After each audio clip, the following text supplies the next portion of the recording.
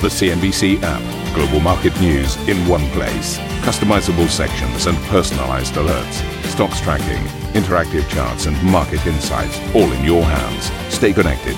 Stay informed. Download the CNBC app today. Very good morning, everybody. Welcome to a fresh trading week here on Squawk. China's top diplomat railing against foreign bullying as the National People's Congress gears up, while fresh data shows Beijing's trade surplus with the US surging by more than $20 billion in just 2 months. We hope that the United States will move in the same direction and remove all its unreasonable restrictions on bilateral cooperation as early as possible and not create new obstacles. US futures mixed in early trade even as President Biden's $1.9 trillion stimulus package passes the Senate, paving the way for it to be signed into law this week. Everything in this package is designed to relieve the suffering and to meet the most urgent needs of the nation and put us in a better position to prevail. Meanwhile, Brent breaks above $70 per barrel for the first time since the pandemic began, whilst WTI touches 2-year highs as Saudi Arabia's production facilities come under missile attack. And the US and EU agreed to a tariff truce, suspending a 17-year dispute over illegal subsidies for both Boeing and Airbus. Meanwhile, Europe is reportedly urging the United States to allow the export of millions of AstraZeneca COVID vaccine doses as it scrambles to bridge supply shortages in the bloc.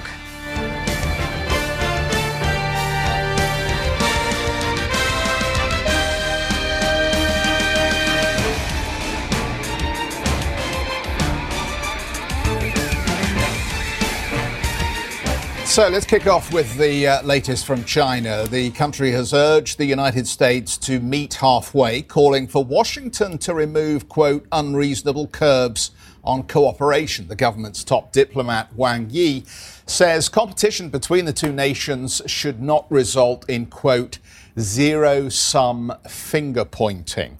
Let's get out to Sam for more on this story here. So, Sam, just contextualize this for us.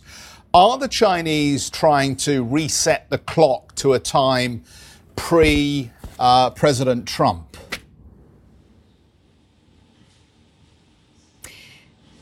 Good morning to you, Jeff. Well, I mean, so far it just does seem that so much for a reset in relations, as many certainly were anticipating under the Biden administration. But I really think it's no surprise that Wang Yi did strike this fairly tough tone when it came to speaking about the US. While he did say that China was certainly ready to work with the US to get bilateral relations back on track, he really did use this as an opportunity to clarify China's position when it came to these very sensitive issues of Xinjiang, Hong Kong and Taiwan, which we know are areas that the Biden administration has continued to keep the pressure on Beijing. Of course, the Biden team has signalled that we are likely to see this tough stance continued, as we did see with the Trump administration.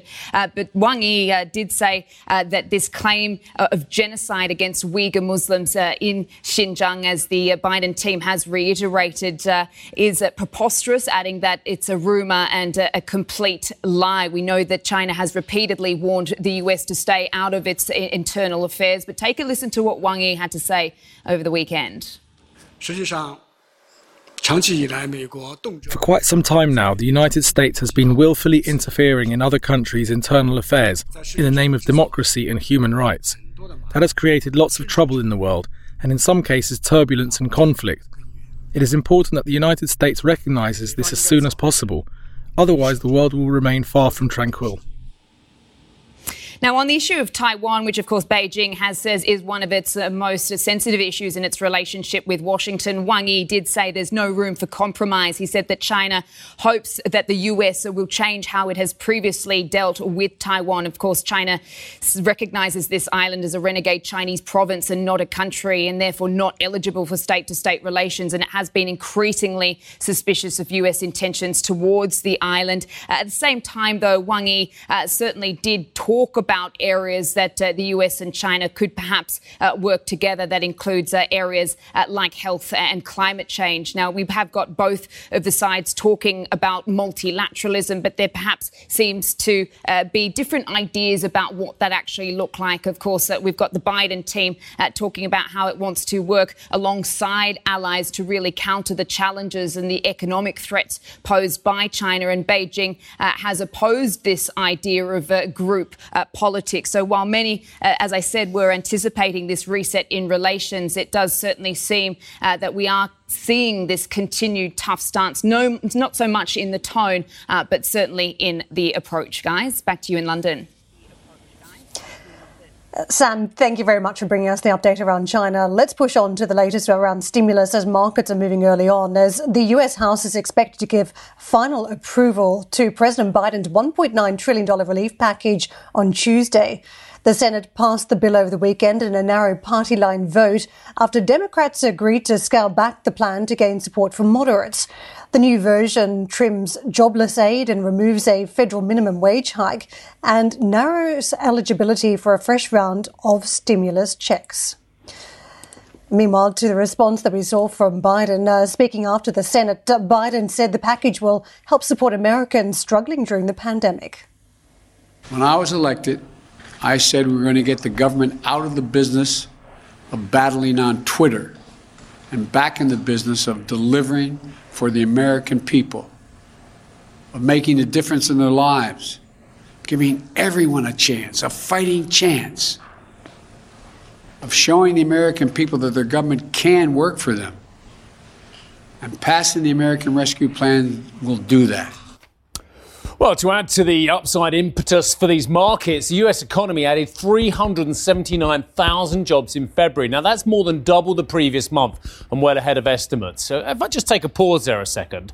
So the analysts thought there was going to be 200,000 jobs created, yeah? There were 379,000 jobs created. So they got that one unambiguously wrong, yeah?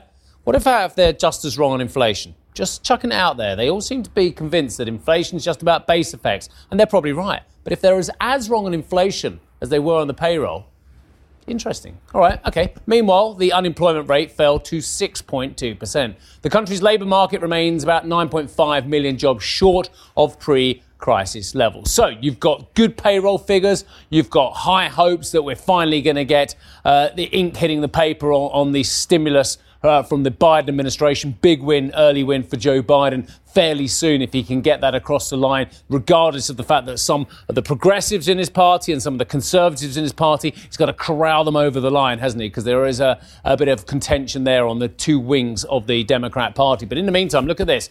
Big rally for the US markets. Big rally, actually, off the lows as well. So let me just show you the S&P session chart where we were in negative territory early on in the session. There you can see, and then later on the market picked up a big head of steam as they digested what we got from the payroll as well. The Treasury as well, everyone's looking at these yields again. Where is the panic button going to be hit on the 10-year?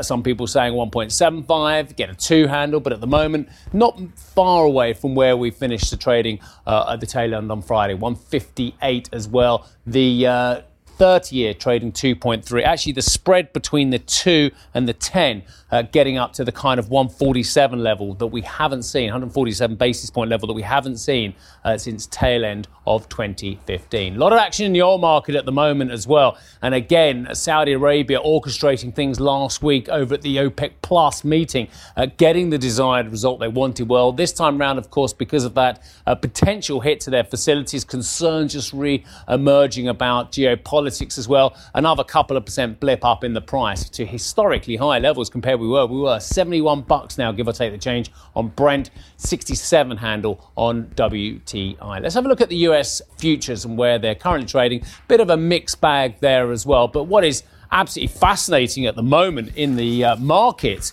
is the leadership. And I know we've spent a long time looking at this, but I've just got a few stats for the audience on leadership in these markets. So year to date, now you're not going to be surprised, anyone, to hear this amongst our viewers, but the numbers are quite interesting. Energy is up as a subsector in terms of individual sector, 38.6% this year. 38% this year. Financials are up 14%, and consumer discretionary, i.e. Amazon, and IT services are down 3.4% and 1.3% respectively. So the switch in leadership has been violent. And I'll tell you one more thing I want to say about this before Jeff and Karen come in here.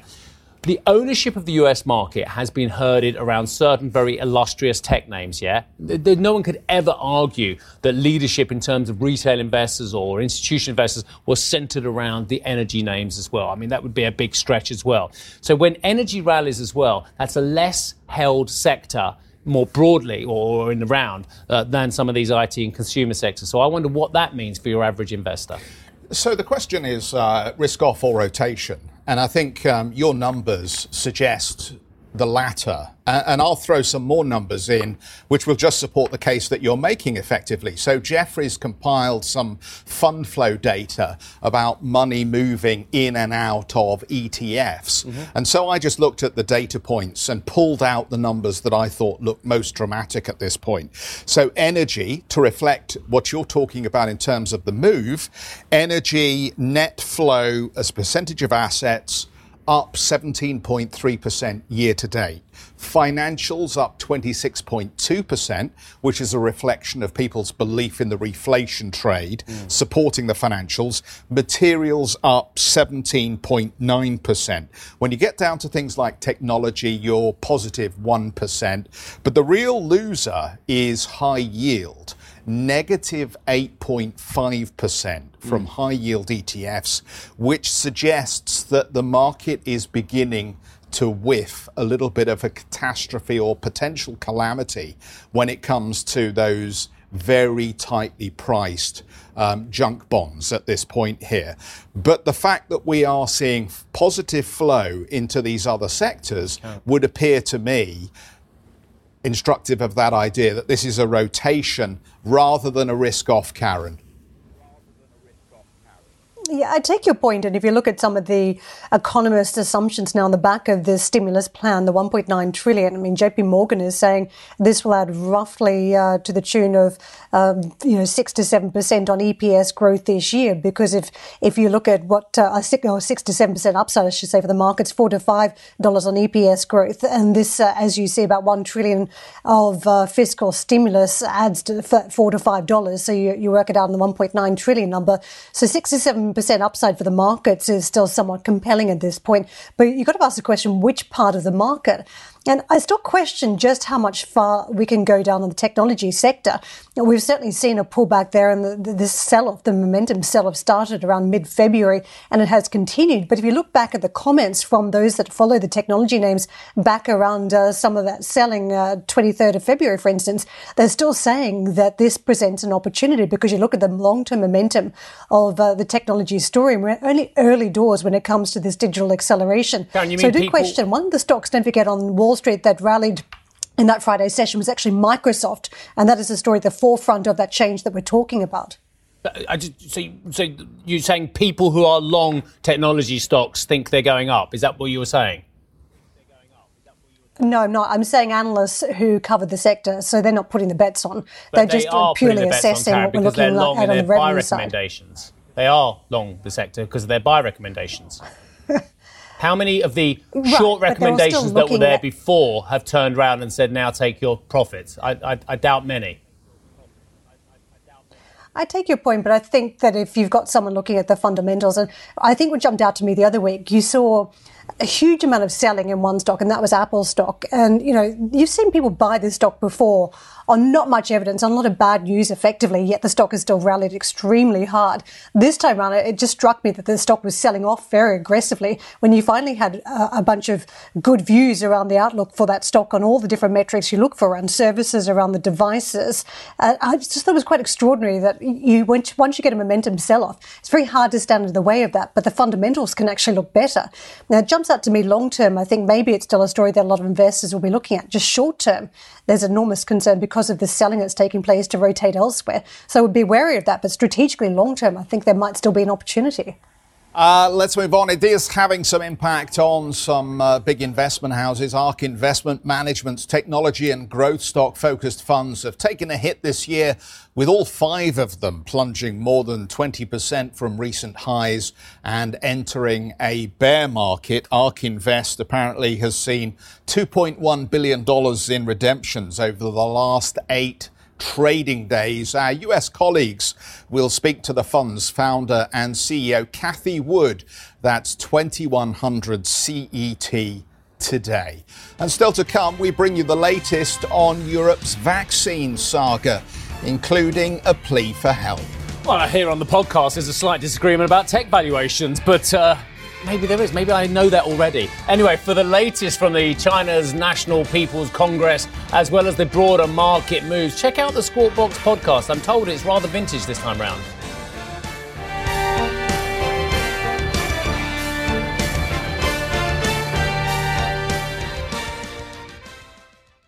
Ambition to me is about doing better. I think ambition creates a pathway. The best advice I can give to someone starting off a career is don't have a career, have lots of careers, try loads of different things. Talk to people and put your ambition out there. I don't feel that I've hit peak ambition because it's a learning journey. CNBC is where ambition meets opportunity. What does living ambitiously mean to you? Hear it from our CNBC anchors, reporters, and global business leaders on CNBC.com.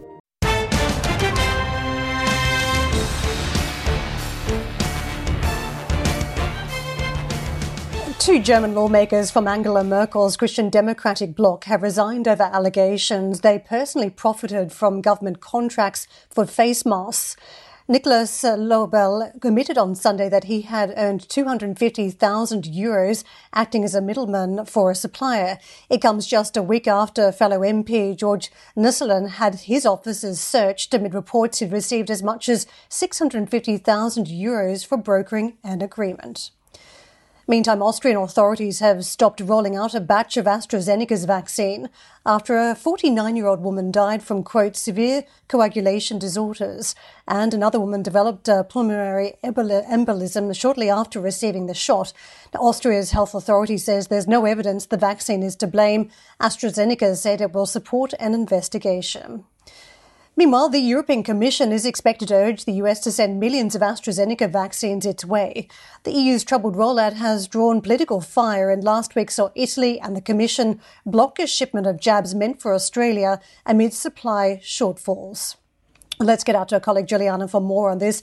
Juliana, there's been much criticism about Europe blocking vaccines destined for other parts of the world, vaccines that have been produced in Europe. Now the Europeans are asking the Americans to honour any production of vaccines in the United States and send it their way. It's hypocrisy, isn't it? Well, Karen, it's a really interesting proposition, this EU-US vaccine relationship that seems to be emerging. The FT reported on Saturday that the EU plans to effectively ask the US to send over millions of doses of the vaccine. And why I say it's interesting is because if you look at where the US and the EU each are respectively in their vaccine rollout, it could make a lot of sense. You'll remember that last week, President Biden came out and said that based on their estimates for dose delivery from Moderna, Johnson & Johnson, and Pfizer, they'll have enough vaccine doses in the U.S. to provide a vaccine for every American adult by the end of May. So the U.S. is in a very strong position with just those 3 vaccines. They've yet to even approve the AstraZeneca vaccine. Meanwhile, they have ordered 300 million doses of it. If you look at the EU side of things, of course, they are struggling with their vaccination rollout, and with AstraZeneca in particular. AstraZeneca already revised down their original plan when it comes to delivery for the EU. They had initially been planning to send at least 100 million doses by the end of March. Now they're aiming for just 40 million, and even then there are still questions over whether they'll be able to deliver. AstraZeneca insists they will be. So now we've got this potential deal here where the EU and the US negotiate a plan where the US may export millions of these vaccine doses to the EU. It, of course, remains to be seen whether this happens. But to your point around the hypocrisy of the EU blocking the export of vaccines to other parts of the world, I think all of it plays to this idea that the EU is struggling with its vaccination rollout and looking for pragmatic solutions. Guys? Thank you very much indeed for that, Juliana. Right, Aditya Goenka, who is Professor of Economics at the University of Birmingham, joins us now. Professor, excellent you could join us so early. Thank you so much indeed for joining us. Well, look, let me just pick up with our correspondent there as well, from our correspondent as well. There's something extraordinarily weird going on, looking at Europe from the outside as well. You see such hesitancy, such a lack of will to want to take on board the AstraZeneca vaccine from medical professionals, from certain politicians, for certain age demographics. And at the same time, they seem so determined not to let anyone export this drug as well. What's going on, sir? I think so. There's a combination of two things. One is that the narrative has become that AstraZeneca is a second-rate vaccine in Europe. It's also the vaccine which is least costly of all the vaccines available.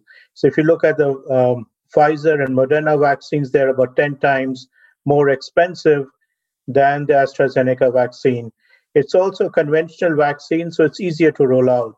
So while the EU would like its citizens to have the AstraZeneca vaccine, because it's easier to deliver, it's less costly, the narrative has become that the citizens are hesitant to get the AstraZeneca vaccine. I have real problems with our political classes at the best of times, but when you get one of the most important men in Europe saying it is quasi-ineffective for certain age groups, and then later on, about a month later, saying, oh, it's time to rehabilitate this drug, I just give up with the politicians. Do you feel the same, sir? Yes, I think so. The politicians have not handled this very well. I think so. There are questions in terms of why they have chosen to go to AstraZeneca. When EU has had the opportunity to order more Moderna vaccines, most EU countries did not choose to order additional Moderna vaccines. They're much more expensive. They're much more difficult to deliver. So I think so. There are questions out there. I think so. New vaccines like Johnson & Johnson also have questions which will be raised in terms of acceptability within Europe. So there are issues which need to be navigated much, much better. Aditya, can I ask you, or Professor, I should say, can I ask you, how do we balance the reopening of the economy with the pace of the vaccination programme here? We've just reached this milestone now where we're talking about the over 56s being inoculated. The hospital admittance rate has dropped by something like 41%. Can we not open the economy more quickly on the basis of the success that we're seeing? I think so. It's very problematic because the fall in the numbers is also due to the effectiveness of the lockdown. So we know that vaccination makes a difference, but it's not the entire story, because a lot of the people who actually transmit the virus, younger people, including school children, that's much more controversial. But we know that the younger population, because they're more working more and given the habits, they transfer it more. They're not vaccinated. So there is always going to be this tension, how fast the economy can reopen when the vaccination program does not have very high coverage. I think so. America and Israel are doing much better in terms of vaccinating its population at a faster rate than the EU or even the UK. Professor, what we've seen at this point has been a scramble for available vaccines, but AstraZeneca will see that vaccine produced in India soon. Will we be entering a new phase where there won't be the same scramble for vaccines, at least in developed countries? Yes, so AstraZeneca's vaccines being manufactured in India are being exported to Canada. From what I understand, UK and EU are looking at the production facilities in India to potentially import vaccines from India. But EU has authorized 3 different locations, Europe, UK and US, for AstraZeneca vaccines. They have not authorized the Indian manufacturer as yet. So once they do that, there may be a window where vaccine rollout is going faster. In India, the AstraZeneca vaccine, the Indian government hasn't taken up all the doses allocated to it. So there are potentially AstraZeneca vaccines available from the Indian manufacturer. Professor, unfortunately, we have to leave it there, but lovely hearing your voice today, sir, and hearing your thoughts. Thank you very much indeed for that. Professor Aditya Gunka, who is Professor of Economics at the University of Birmingham. You had your letter yet? No, I'm not old enough. How about you? Not old enough. We can't say that for much longer, can we? No, that's true. No, we're hoping to be in the tranche after next, aren't we? Yes, something like that. Thank you for listening to Squawk Box Europe Express. For more market-moving news, you can head to cnbc.com. Or join us again on the show with Jeff Cutmore, Steve Sedgwick and Karen Cho, weekdays on CNBC.